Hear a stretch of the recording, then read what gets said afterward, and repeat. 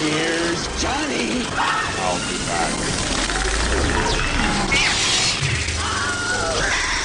And you will know my name is the Lord. I'm walking here. I'm walking here. I'm sorry, Dave. I'm afraid I can't do that. Groovy. Welcome to Box Office Pulp. I'm Mike, here by my lonesome once again for another itty-bitty bop. This time, I have watched The Well by director Federico Zampaglione, starring Lauren Rivera, everyone's favorite final girl from Terrifier 2, once again taking the horror world by storm. And I think this got mostly on people's radar from Rivera being in it. I know I didn't hear about it until just about a month ago. So I was super excited when this kind of came across my desk and immediately sat down and watched it. Fun little fact. So, well, I don't know if it's actually fun. Fun's like a water slide. This is just me telling you something that happened to me briefly. So I was woken up by animals, animals I own, I should say. They're not like wild animals that broke into my house, and I was like skedaddled by a raccoon. I was woken up super early after only like 4 hours of sleep, so I was going to watch this today, but I decided like, well, I'm awake, so I'll just start watching this. So I watched it. It's about an hour and a half long. I got about an hour in and was realizing, okay, I'm actually kind of falling asleep. Not because of the movie, because of complete lack of sleep. So I paused it, and because I was into it, and I didn't want to like get droopy brained and stop paying attention. So I leaned back to take a quick nap, and I had nothing but Euro horror nightmares the entire time, like really gnarly ones, like melted skin and stuff. It was awesome. I am forever in this movie's debt for gifting me that. So thank you. Thank you, The Well. You did good. As yeah, this is super up the ass hero horror in like the best way. It is incredibly Fulci-esque, Umberto Lenzi especially, and not in like a throwback where everything's kind of grainy and it's shot like it's the 70s. It just, even though there is a lot of framing that's similar to it because that's just the natural language in regards to horror films of that culture and of that ilk, it's not a throwback. It's just, that's the feeling of it. That's the DNA. It's in that chromosome of horror as all of those films. And to that end, I had no idea, though, makes all the sense in the world, that Lauren Rivera has the most perfect Euro horror eyes. I have such fondness for like super close-ups of actresses in all those old horror, Italian horror films. The close-up of their eyes, unblinking, like selling all the fear in that expression, like, you know, deer in headlights stuff. You know, Euro horror was so great at that. And she nails it.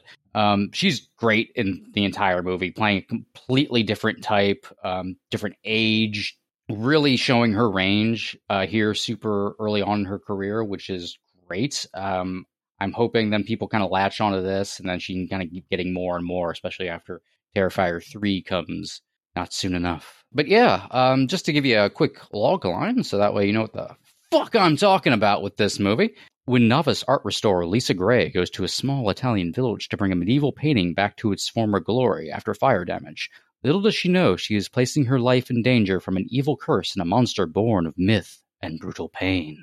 Also a pretty dope poster if you ever want to look that up. But yeah, so outside of like being drawn to see it because like, hey, Italian horror, I dig that. Hey, Lauren Rivera, she's cool.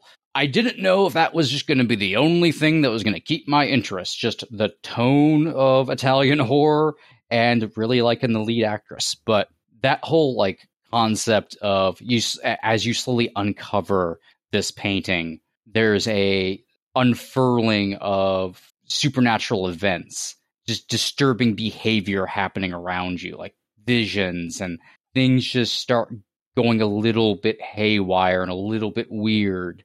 Almost like the painting's making you ill, and like I loved that. And while you're doing that, you're having like this B plot that allows you to take it slow with the A plot, because then you're cutting to this B plot that is also kind of unfurling, and you're learning a little bit more, and it's getting more strange and Lovecraftian, or honestly Fulci again, something like the Gates of Hell trilogy, that kind of like butting up against something that's beyond the other side, and you're a little bit unfurling there and what exactly is happening, but it's tinged with all of like this really brutal, gnarly violence.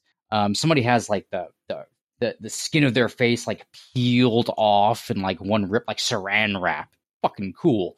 But if I were to label any criticisms, I would actually like to have seen more of that, like more, not of the gore, but well, yes, but that has nothing to do with anything. But more of like that foreboding that's building the more and more this painting's uncovered. It feels like this is a complaint, and a lot of my like only complaints from the movie actually wouldn't exist if I didn't like the film. If you ever really enjoyed a movie, but it's like, if it did a little bit more in this direction and a little bit more here, it would have lived up entirely. Instead of just being good, it would have done more than just brush up against what it could have achieved. And I feel a little bit like that with this, where a little bit more to the main character's arc and story and how it relates and how we kind of arrive at a certain ending, there is an aspect of the ending I didn't really care for, even though it is interesting, but I feel like it could have worked with more extrapolation early on.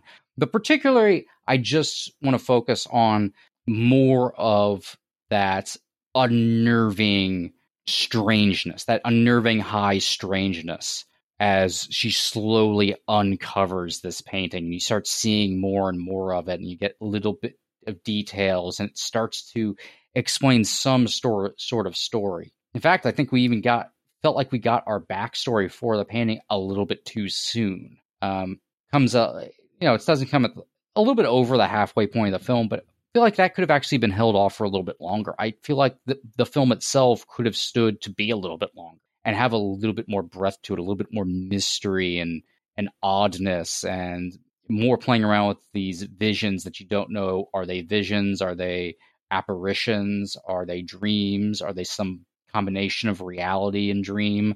And I just ate that shit up. So I would have really loved to have seen more of that, and for it to like really hit that hard, because I really dug it. I dug the entire movie in general, honestly.